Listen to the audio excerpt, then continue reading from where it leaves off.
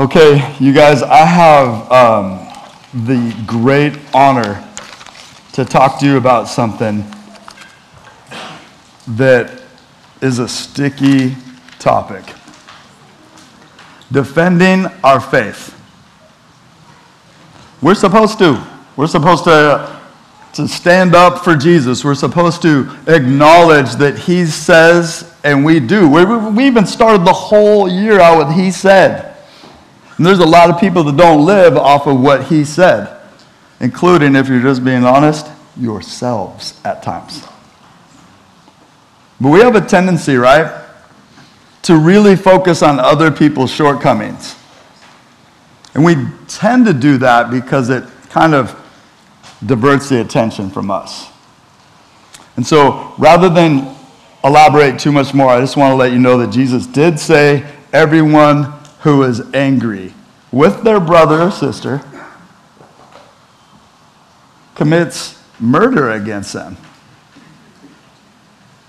Is anger a no-go for Jesus? But he was mad, and we talked about that, and he had a perfect anger, and we don't. And we get to forgive one another. You're okay. You take care of yourself. Any point. I have water if you want. Okay. But we talked also that since his anger is perfect and ours isn't, we need to submit to him and to his way. We need to ask for forgiveness. We need to understand what makes us mad and why we go places with it, why we hang on to it. Because be angry and sin not. A lot of us be like, cool, I got that be angry part down. Nah. Well, and sin not, right? Don't sin. Don't let the sun go down on your anger. All these things don't feed a grudge. So we've talked about some roots of the anger, and I'll ask you really quick, what are some of the roots of anger that we've talked about? Pride. Fear. Hurt. Selfishness. What's that? Loss. Absolutely. Gosh, there's just so much that we feel. I want to ask you this question, and you probably saw it on, if you're an app user. If you're not, I encourage you to get after that. Are we defending or offending the faith? In 1 Peter 3:15, we're called like if somebody asks you about the hope that you have within, give them an answer, apologia, defend it. Do you remember the rest? Say that again. For the hope that's in you, but we give an answer for the hope that's within us with gentleness and respect. Oh, that part's not as important as giving the answer. You guys, we're going to get after it. Let's go to John 8:12. Jesus said in one of his I am statements, something super profound that he repeats just a chapter later, which is going to be the kind of the crux of what we're talking about. In John 8:12, Jesus said, again, he spoke to them saying, I am Yahweh, right? The light of the world. The light of the world describes how he is as God. I am the light of the world. Whoever follows me will not walk in darkness, but will have the light of life. Light can be offensive. Anybody? Who likes to sleep? Who wishes they could sleep more? Who's out right now? I appreciate that, Buck. I see you, though. Your eyes are open. That's a trick. You guys, light can be offensive to those in the dark, those trying to hide, those trying to sleep. Jesus said, I am the light of the world. And those who follow me won't walk in darkness, but will have the light of life. That light is so much. So really, I want to get to a story we've talked quite a bit about. I will keep talking about things. I'll keep repeating Jesus, all that, because I think his is the best to repeat. It's not like I don't have great stuff. Go to John 5, and there's a sweet message on all of this, defending the faith and how it leads to anger and all that. I'm just not going there. I'm going to recognize that a little bit today, not just right in the beginning. But we're going to John 9, and I'm going to read most of it as story because it's a record. It's an account. Jesus healed people. We love that, and we wish he would do that more, or at least we think he should do it better, or whatever. And he still does, and he's really awesome. The greatest healing is that your soul can be restored and saved. The rest of that stuff is temporary, but it's cool. But check this out in John 9, 1 through 7, just one chapter over, back to the whole light of the world and the whole defending the faith. As Jesus passed by, he saw a man blind from birth. How did he know looking at him? He didn't. The guy writing this was there, and he's like, we found out that he was blind from birth. So how long was he blind? Yeah, I know that. Look, you're like, man, the tricky questions are out today. His whole life. So his disciples asked him, Rabbi, Master, Teacher, who sinned? This man or his parents that he was born blind? This is a crazy question, by the way, because most Jews did not believe in original sin. They believed in sin, but you kind of got it as you went about life. But they're like, who sinned? This man or his parents that he was born blind? How can a baby sin in the womb? Because they woke mom up? So they asked. Jesus answered, it was not this man sinned or his parents, but that the works of God might be displayed in him. We must work the works of him who sent me while it is day. Night is coming when no one can work. As long as I'm in the world, I am the light of the world. Having said these things, he spit on the ground, made mud with the saliva, then anointed the man's eyes with mud. And he said to him, go wash in the pool of Siloam, which means sent, which is so rad. He sends him to the pool that sent. Jesus was sent from heaven to earth. Gosh, I could geek out the rest of the time on that. But that's just bonus material right there. So he spits on the ground, makes mud. We think, what are you doing? He spit in a guy's ears once, saliva. I mean, this is like, did Jesus have like a drool issue? What was going on? That was a normal type thing. The saliva was a big deal. But he made mud, put it on the guy's eyes, told him to go wash. After he said, look, I'm only here for a little bit.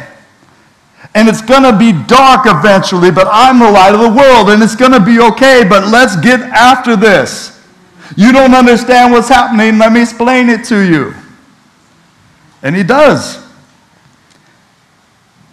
And the man went and washed and came back seeing. Very quick, I know I pointed this out to you before, but sometimes in life, we get so mad about the irritants that we do nothing about them but complain. Jesus puts this mud, anoints the guy's eyes with mud. Jesus, he was born blind. Why would you do that? All kinds of reasons we don't know about. One, I can say for sure. He was anointing him and telling him, go wash and you're going to be fine. The irritant alone would have probably made him go, yeah, I'm going to get this out. He was blind, not numb. Sometimes the irritant is there to get you to do what Jesus says. Okay. Here we go. Verse 8. The neighbors and those who had seen him before as a beggar, because that's all he could do, and he couldn't go into the temple, by the way, because he was unclean. He was broken. The neighbors and those who had seen him before as a beggar were saying, is not this the man who used to sit and beg? Some said, it is he. Others said, no, but he's like him. And he kept saying, I'm the man. Some of you dudes are saying that all the time to these ladies. I'm the man. But that's not what this was about. I am the man. Ego a me. This is the only other time in John where an I am statement is about somebody other than Jesus. But he wasn't saying Yahweh in this case. He's saying, it's me. Here I am. It is me. So they said to him, well, then how are your eyes open? We know that you used to be blind and now you can see. How'd that happen? He answered, well, the man called Jesus made mud, anointed my eyes, and said to me, go to Siloam and wash. So I went and washed, and I received my sight. They said to him, where is Jesus? He goes, I don't know. I was blind just a few minutes ago. Oh, sorry. I'm working on this whole vision thing, right? But he's like, I don't know. He sent me and then he was gone. So they brought to the Pharisees the man who had been formerly blind. Friends, this was a chance for the Pharisees to be a part of the miracle. An opportunity for them to celebrate. An opportunity for them to worship. An opportunity to make sure it was him. And then once they did, woo! God's doing great stuff. Or, it was the Sabbath day, verse 14, when Jesus made the mud and opened his eyes. So the Pharisees again asked him, this is the second time the man gets asked, first time by the Pharisees, how he'd received his sight. And he said to him, he put mud on my eyes and I washed and I see. They already know who the he is. It's Jesus. Some of the Pharisees said, this man's not from God, for he does not keep the Sabbath. But others said, how can a man who's a sinner do such signs? And there was a division among them. They were not on the same page together. Some said, he's not from God. Others are like, oh man, come on now. Only God could do something like this. I just want to bring this statement to you, though. This is what some of the leaders said about a man born blind being healed, but it happened to be on the Sabbath. This man is not from God, for he does not keep the Sabbath. Really quick, keep your finger there. Let's go back to when the Sabbath was instituted. Exodus 20, verses 8 through 11. You might remember it's part of the... Nice. I heard you, Phoenix. 10 Commandments. Good job, buddy. Verses 8 through 12. Is that right? Do I have the right one? Yes, I do. 8 through 11. Sorry. Huh? Yep. Keep my statutes and do them, or I think I have it wrong. I'm in Leviticus.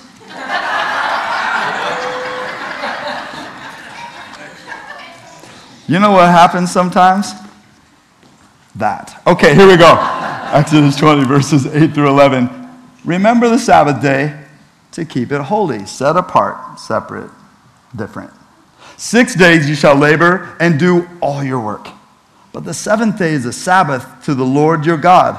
On it you shall not do any work, you or your son or your daughter, your male servant, your female servant, your livestock, the sojourner, the foreigner who's within your gates. For in 6 days the Lord made heaven and earth, the sea and all that's in them. And then he rested on the seventh day. Therefore the Lord blessed the Sabbath day and made it holy. I'm here to tell you, that's pretty straightforward and pretty vague. So the Pharisees saw their country falling apart for years and years, hundreds of years. And they started setting up a bunch of rules to keep people from working. If you guys are reading along in the reading program, there is the Bible recap. And this lady, Tara-Lee Cobble, she says, hey, they built a wall around the commandments. They built a fence. This happened from the very first commandment, by the way. God said, don't eat from that tree because you'll die. And they said, yeah, we're not supposed to even touch it. That was their rule. And it seemed like a good idea. They brought up these things because, like, man, our people won't follow the rules. So we got to make sure it's super strict, including, by the way, making mud. Because that was work. Let me just read a little something for you, really, really super fast. The Pharisees' Sabbath restrictions forbade the following activities: writing, erasing, tearing, conducting business transactions, shopping, cooking, baking. You guys are like, Happy Mother's Day. kindling a fire, gardening, doing laundry. Again, happy Mother's Day. Carrying anything for more than 6 feet in a public area. Moving anything with your hand, even indirectly, like with a broom.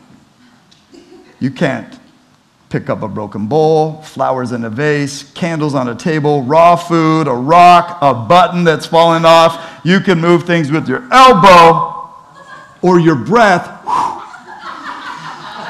but not with your hand. And this is just a partial list. And some of them wanted to do that to honor God. Maybe all of them started that way. But they're like, this guy's not from God because he worked on the Sabbath. What was his work? Do you remind me what he was doing on the Sabbath? He made mud, put it on the guy's eyes, and what else did he do? He healed a dude. Not just a dude. Check it out. There are 7 recorded healings by Jesus on the Sabbath. That is more than a coincidence. That's intentional. He's coming after their interpretation, their hypocrisy. They're missing the point.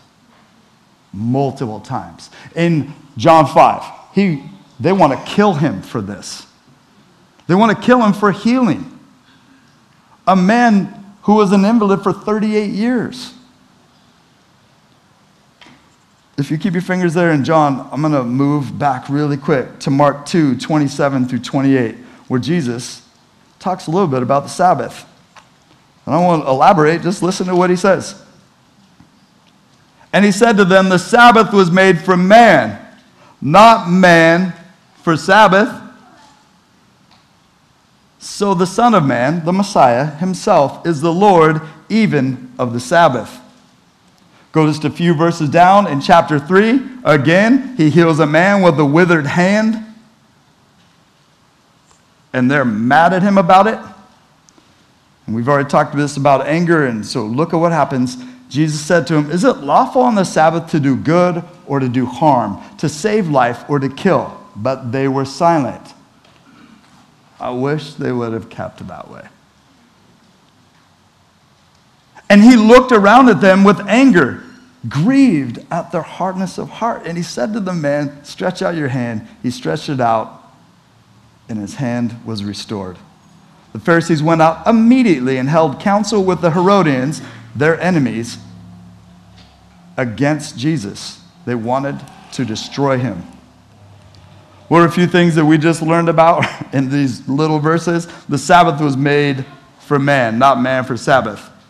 Why did God give man Sabbath? Slow him down, slow her down, bring her focus back. Look, you can't work 7 days. We need you to slow down, and you can focus on me, and on that 7th day, watch me provide for you. You know what the Egyptians did to the Israelites? 24/7. They were working all the time. And think about that mud thing just for a second. That's how the bricks were made. The disciples maybe weren't thinking about this. I don't know if the Pharisees were, but as I've been chewing on this all week, I'm like, gosh, maybe, just maybe they're like, let's just give a good shout out on that whole mud thing, because remember how bad it sucked for us way back? And we had to make mud and make bricks and work hard. Let's just make sure nobody does any work. And Jesus is like, except to do what's good. Honor God in that, because literally the root of the word good is God. So Sabbath was made for man, not man for Sabbath. Jesus is the Lord of the Sabbath, so what he says goes. And oh, by the way, do good on the Sabbath. Many people have turned this in to a religious, significant stronghold. No rest. They're freaking out. Back to the story in John 9:17. So there was a division among them. You might remember that. Some said what? What did some of the Pharisees, some of the leaders think about Jesus? He's not from God. What did some of the others? He's got to be. Who could do this without God? Okay, verse 17. So they again said to the blind man, these are the Pharisees, second time, what do you say about him since he opened your eyes? What's your opinion? And he said, he's a prophet. He went from, I don't know, to a prophet. Be encouraged, friends. You and I are going to grow in our understanding of Jesus. We're going to go from not knowing so much, mustard seed, to growing. Be patient with each other. Be patient with yourself. He's growing. He's a prophet.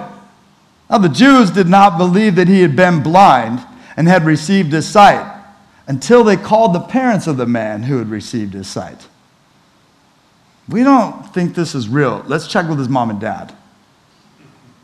And so they asked him, hey, is this your son who you say was born blind, allegedly? How then does he now see? His parents answered, we know that this is our son, hi, and that he was born blind. But now, how he sees, we don't know, nor do we know who opened his eyes. Ask him. He's of age. He'll speak for himself. Do you hear the beep, beep, beep? They threw their son under the bus and are backing it up. I'll be here all day. Oh, Shannon, your laugh is so contagious. I love it. All right. His parents said these things because they feared the Jews. Fear of man proves to be a snare, a trap. For the Jews had already agreed that if anyone should confess Jesus to be Christ, he was to be put out of the synagogue. Wait a minute. Who said anything about Christ? Who said anything about the Messiah? They all knew that only the Messiah could do this kind of healing. And some were like, yeah, it's him. And others were like, I think it's him, but if we say it, we're going to get excommunicated. And including the parents. They couldn't even enjoy the healing of their son entirely. They were so afraid of getting excommunicated, of being judged. They're like, ask him. Therefore, his parents said, oh, he's of age. Ask him. Verse 24. So for the second time, they called the man who had been blind and said to him, give glory to God. This is swear to God, on God. Testify, give God the glory. Tell us the truth. And then they say this. It's called leading the witness. We know that this man's a sinner. We're super smart. We know he's a sinner. But you give glory to God. You tell the truth. This is the truth we want to hear. He's a sinner. But go ahead. When you think you're right, very rare that you'll listen to anybody that says anything else. People defend the faith with their pet doctrines or with really, really strong theological views. And they're really, really good and they're really, really biblical and they won't listen to anybody else. Listen, don't let anybody talk you out of Jesus being the only way, truth, and life. Don't let that happen. Don't let anybody say the best way for you to be saved is to go to this church or that church or get baptized or memorize scripture or whatever. Don't let them add anything to salvation. Don't let them give you a Savior apart from Jesus. Don't let them lie about the Father, the Son, and the Holy Spirit all being God. There's some really strong stuff, but you can do this in a way that is kind, compassionate, gentle, and respectful. But many people are like, nope, there's drums in the church. Amen. Said the drummer. Had a baby. I mean, seriously, there's so much. How we do communion, how we don't, how people get baptized. All right, never mind. I got to get back to this. There's a lot of things that people really hang on to. They say, give glory to God. We know this man's a sinner. He answered, whether he's a sinner, I don't know. One thing I do know, though I was blind, now I see. Woo! Testify. You know what you can't argue? A changed life. You can't argue that. Tell people what Jesus has done for you. Do you know where I was supposed to be? Jail. Dead. I will have 11 children, but there'll be a whole lot more mamas than one. God has changed this man. I don't know about everything else, but I can tell you where I used to be and where I am now. Tell the truth. And he did. I was blind and now I see. What you going to do with that? Well, what did he do to you? How did he open your eyes? He answered, I've told you already, and you would not listen. Why do you want to hear it again? Do you also want to become his disciples? Ooh. Burn. And they reviled him. That's such a big word. They dogged him. They treated him poorly, saying, you're his disciple. But we're disciples of Moses. We know that God has spoken to Moses, but as far as this man, we don't know where he even comes from. Gosh, I wish I had forever to unpack this for you. Go to John 5 with me really super fast. 46 through 47. This is that chapter that I said, look, I can only touch it a little bit. Go read it, enjoy it. Lots to learn from it. Jesus is arguing with them. They're arguing with him. He says, listen, verse 46. If you believed Moses, remember they said, we're Moses' disciples. If you believed Moses, you would believe me. For he wrote of me, Jesus says. But if you don't believe his writings, how will you believe my words? No, we do believe. Nope. Yet another opportunity for them to repent. Another opportunity for them to wake up. Another opportunity for them to not double down or triple down, but to humble themselves and say, oh gosh, we're blowing it. Will you forgive us? And Jesus wouldn't be like, I don't know, you guys have been punks. No, we'd be like, yes, because some of them actually came to him. Do you know that after Jesus ascended and the Holy Spirit came, that a number of priests came to Jesus in faith in him? Woo, this is so good. Let's go back one more time to Mark, but this time Mark 7, 6 through 8. Again, kind of the whole Moses thing here.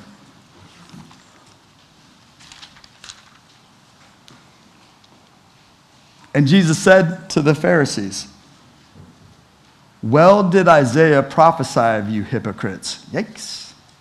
As it is written, this people honors me with their lips, but their heart is far from me. In vain do they worship me, teaching as doctrines the commandments of men.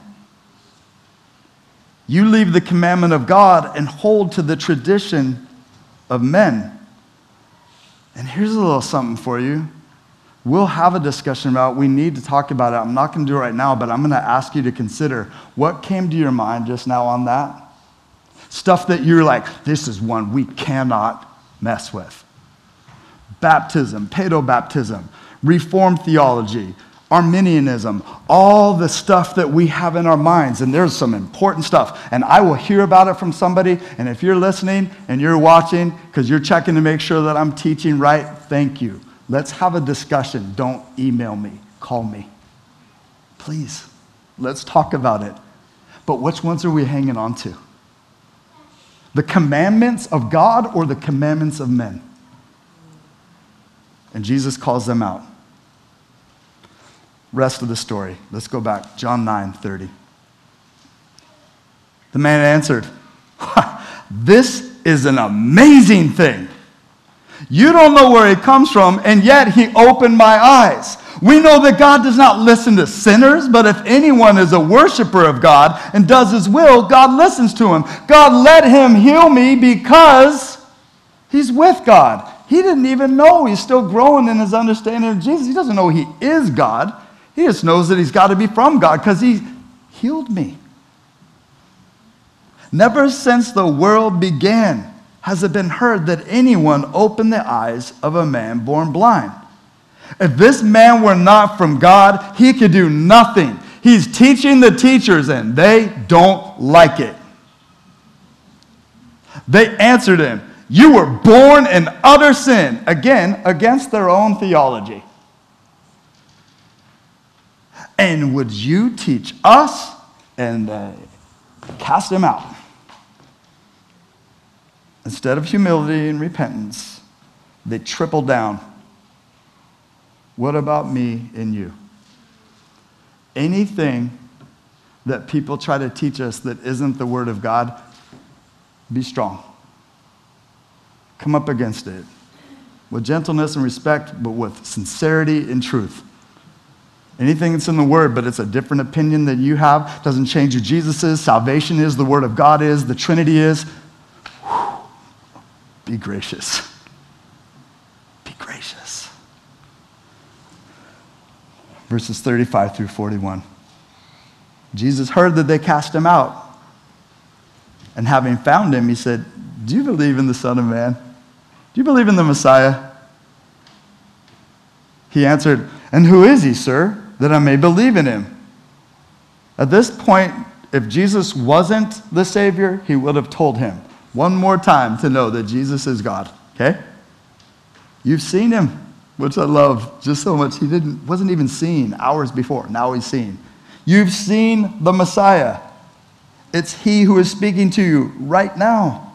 He said, Lord, I believe, and he worshiped him, because we should. Jesus said, for judgment I came into the world, that those who do not see may see, and those who see may become blind. Some of the Pharisees near him heard these things and said to him, are we also blind?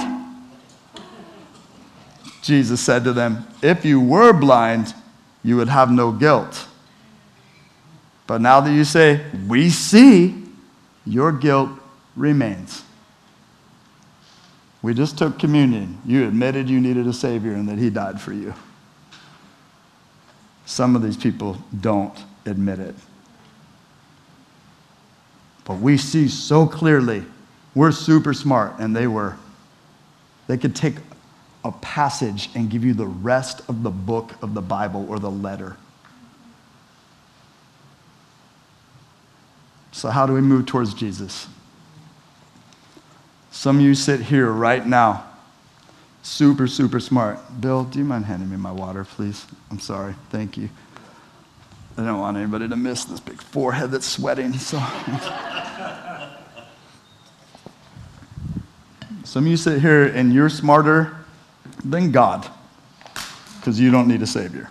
He said you do, but you're like, no, I'm good. I mean, in general, people are good. I mean, we do bad things, but we don't really need a Savior. But some of you had that thought coming in today, but today you're like, oh, wait a minute, I actually need to humble myself. I need to confess that Jesus is the Lord and not me. I need to repent of sinning and doing my own thing. I need to come to him. I need to give him my anger. I need to give him my hypocrisy. I need to be saved.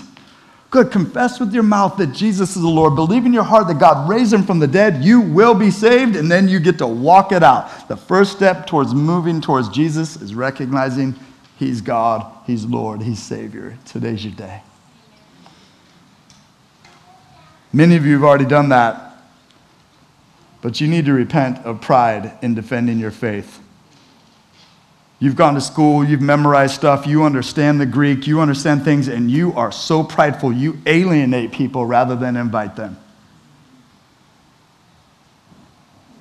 You're so busy proving to others that they're wrong and shaming them, you don't invite them to say, is there another way we can look at this?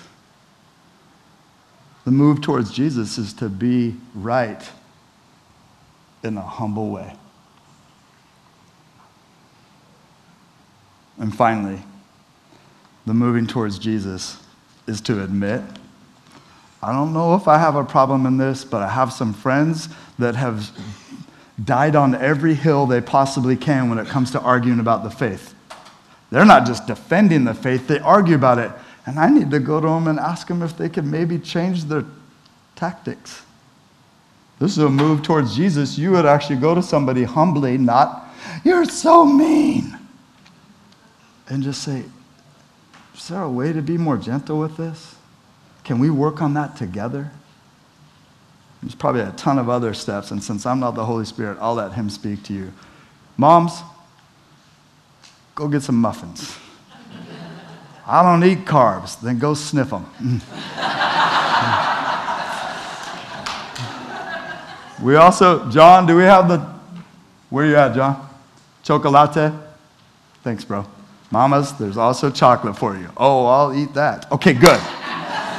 Let's pray. Father, thank you so much for today. There's so many things I didn't even touch on and could have, and I have so many wonderful people here that are going to remind me of what I could have done differently and better, and I'm grateful for it. I need to be stretched. I also know, Lord, that you're speaking to people despite me or even through me. May we be the kind of people that actually humble ourselves when we're defending the faith. May we be strong. May we be courageous. May we be contagious. But may we also be gentle and kind and even willing to learn. God, I thank you that nothing can take us from your love. So may we actually live from there, not for something else, but live from the fact that we're already loved, we're already saved, we're already yours, and we want to invite people to see the Savior, to know the Savior, and to be like this man who's grown already in the short story. He grew from not knowing who you were, Jesus, to worshiping you. God, help us to be patient and consistent. I pray in your perfect name. Amen. God bless you guys. I'll see you next week. And who knows, maybe the whole entire parking lot will be done. All right, see ya.